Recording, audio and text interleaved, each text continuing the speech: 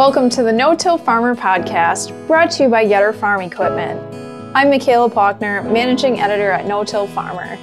In this episode, contributing editor Dan Crummett talks to Bill Chisholm, Chair of the Weed Science Society of America, about how evolving EPA regulations to protect endangered species will affect your herbicide use in the coming months.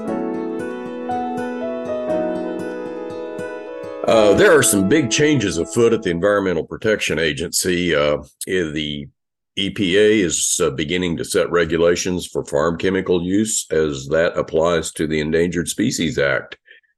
And the first phase of this process involves farm use of herbicides.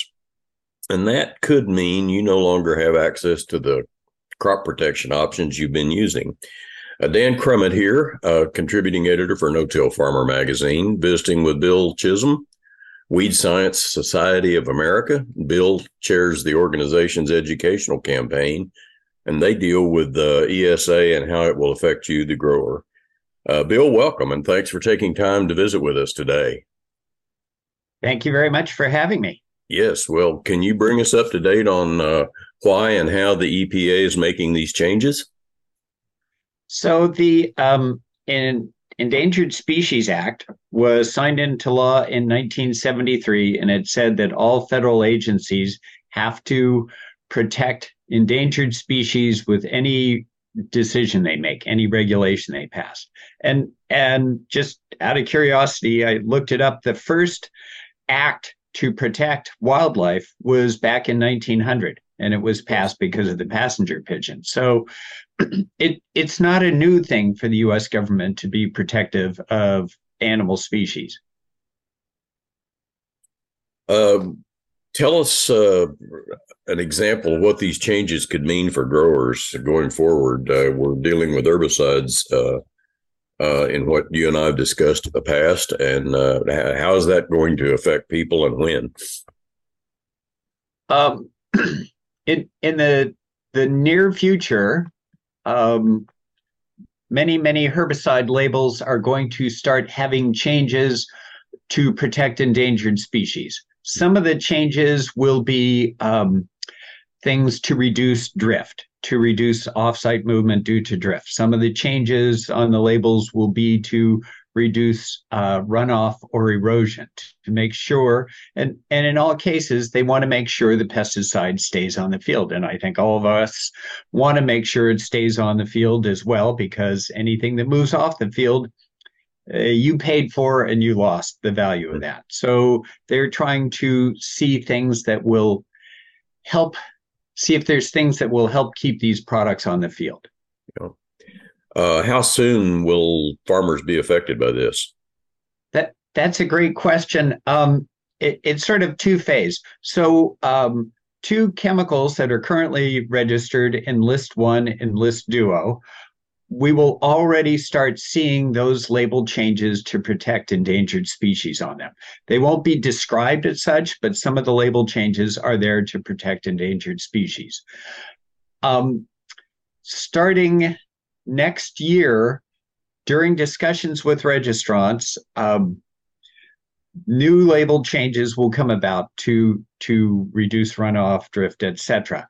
We probably won't see very many of those until 2025. It's just by the time you change a label and it goes through the regulatory process, it's almost a full season later that you start seeing those changes. Mm-hmm. So I don't think in some cases, with a brand new pesticide coming through, they might see the changes earlier. But I think the majority of label changes will start seeing in 2025. Mm-hmm.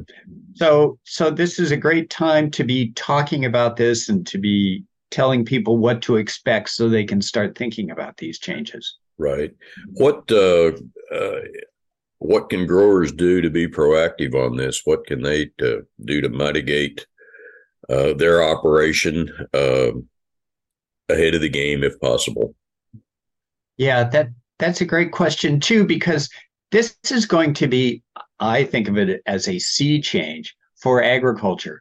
Growers are now going to have to think about, how far am I from endangered species? There's some endangered species that don't move. There's some that are migratory that could come over your field. How close am I to endangered species. We've never had to think about that before. We're also going to have to think about ways to incorporate conservation practices. So in the current proposal from the EPA, in order to reduce runoff and erosion, they want you to do additional conservation practices, things like cover crops, terraced fields, catchment basins to catch runoff, et cetera, et cetera. For drift control, they want you to start thinking about, do you have enough buffer distance so if that pesticide moves off the field, it won't end up in a waterway or habitat? Do you have trees around your field that would help reduce drift and that sort of thing? So we're now going to have to, as users of these products, start thinking about those things that we never thought about. This is going to be on a field by field basis. So for an average grower in Iowa who may have 10 different fields, he's going to have to think about the conservation practices and the drift potential in each field. If you're a crop consultant that has, oh my God, hundreds of these fields, you're now going to have to start thinking about these on a field by field basis. So I think some way of integrating and having that information on your current conservation practices at your fingertips, so that when you're making herbicide decisions, you can look at what conservation practices are already in place. You need to start thinking about that. And clearly some conservation practices, you don't just move into cover crops without hiccups along the way. So some of these are going to be major changes for growers. And so they need to start thinking about, not only can I get that information quickly, but what are some of the trade-offs by going to some of these conservation practices? You mentioned it's going to be a field-by-field proposition with many variables given any given field. If I'm a grower I'm in Oklahoma, say I'm sitting in central Oklahoma, and there are endangered species in the panhandle of Oklahoma, does that affect me? How does this work? In the current language as described in the herbicide strategy, they talk about fields that are more than 1,000 feet from habitat for either critical habitat or the habitat of that species. So if you're more than 1,000 feet away, you would not have very big impacts. So knowing where these species are would be helpful, and sort of getting a feel for how close are they, and that sort of thing is really important. That brings up a question that you alluded to earlier. The growers need information at their fingertips. What's being done along that line? How does a grower identify his or her operation in reference to nearby endangered species? How do they look for, okay, what can I do to mitigate this in my operation? Yeah, that's another great question. The EPA has a website called Bulletins Live 2. Unfortunately, the address is this long. Yes. Bulletins Live 2, you can go on that, describe your herbicide name. You have to have the EPA registration number because every herbicide's a little different. Give them, in that website, you can give your field location, and it will tell you whether there's restrictions on that pesticide or not.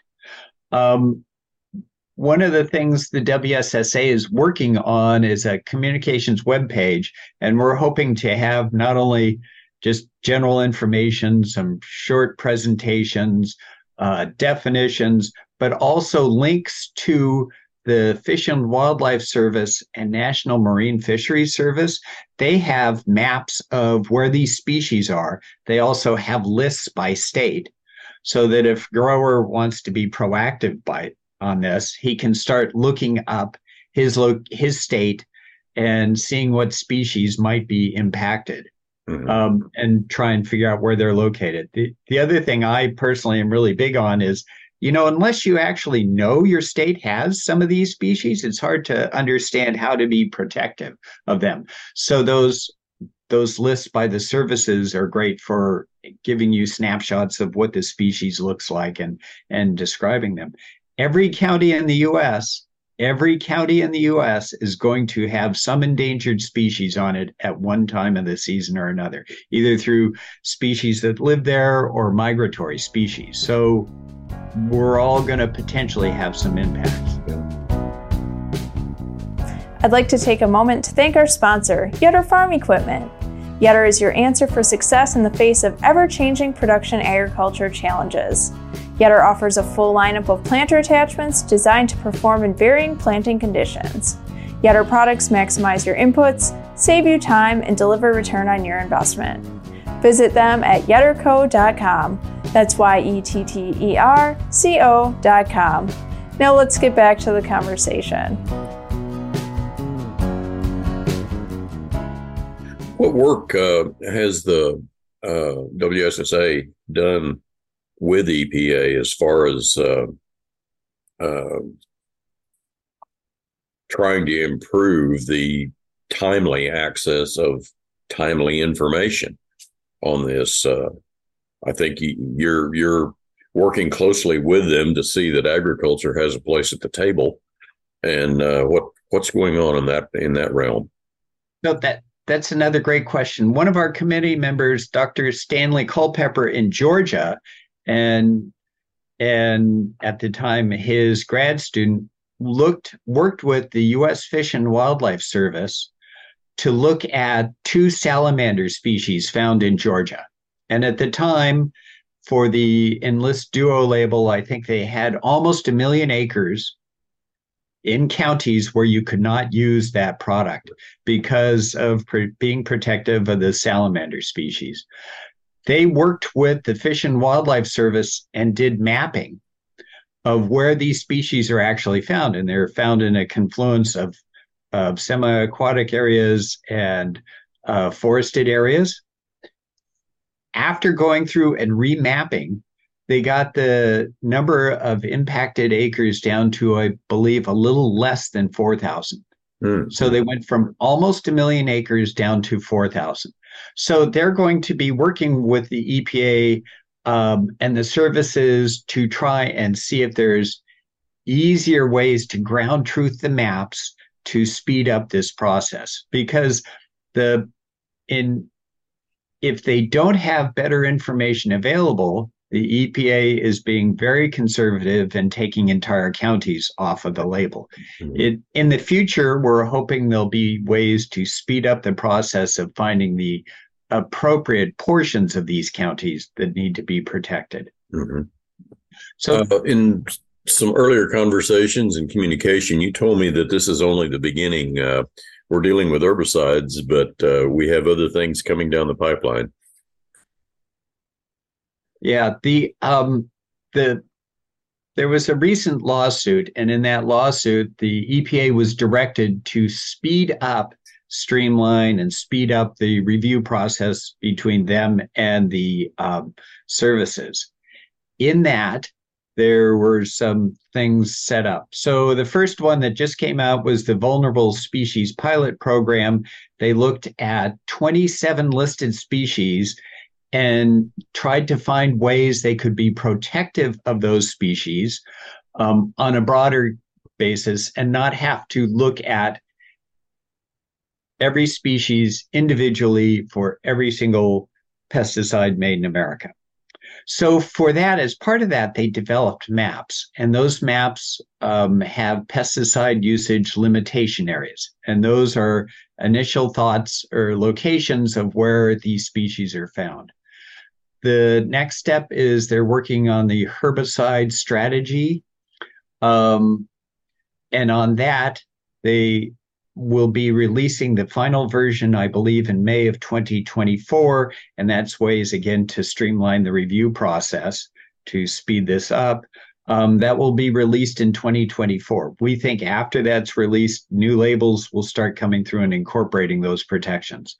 After that, they're going to work on the insecticide strategy, and there should be a final version of that by January of 2025.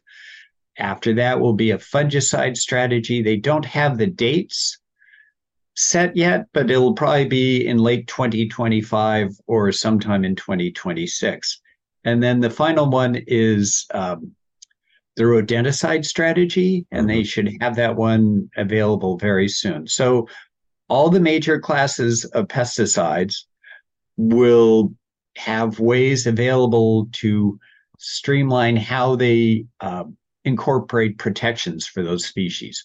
So if you think, well, it won't hit me, sooner or later, most growers are going to be using one of those products or another. So I think all of us will be impacted very soon. And as you said, with every county having one or more ESA affected species, it's going to come home soon.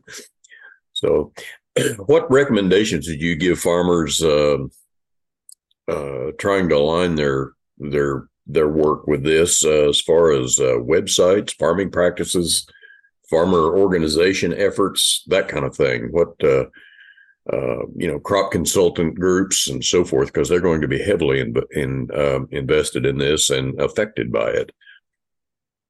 Yeah, the one of the things I should mention is the herbicide strategy pointed out that if you are actively working with a technical expert to develop conservation practices on your field, you may not have to have any additional conservation mitigation actions on your part.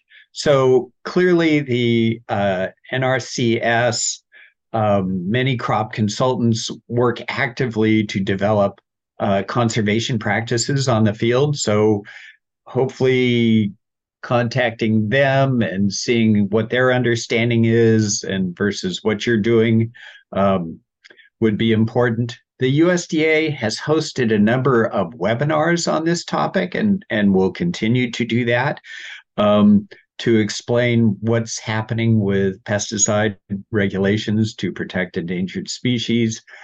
The EPA is working on a communication plan for this, and I'm not sure when that will be available, but I think it's going to be available very soon. So they're developing communications materials and that sort of thing that should be helpful to the user. Many commodity groups have been following this very closely, and in fact, the herbicide strategy got comments from many of them, giving their insights and opinions on what's taking place. And I know those groups are communicating that to their members as well. As I said, the WSSA is working on a communications website, and we hope to make that available in January of 2024. Yesterday, for example, the Council on Agricultural Science and Technology, CAST, had a webinar on this topic, and they're going to have, I believe, 5 more webinars and start releasing white papers on this topic, on the impacts of this on agriculture. So I think the information is just starting to flow, and hopefully it'll be the kind of information directed at growers and getting them some background information and understanding of what's about to happen. Okay. Sounds like we're right on the cusp of this, and I appreciate your time very much for this and taking time to explain it. I know there's going to be a lot of confusion and there's going to be a lot of rumors, but I look forward to working with you in the future, particularly as this expands into insecticides and fungicides and the rest of FIFRA, for that matter. And it seems like we're all going to have a lot of work to do over the next 4 or 5 years. So yes. I appreciate it. And thank you very much. You're welcome. Thank you. You bet. Thank you.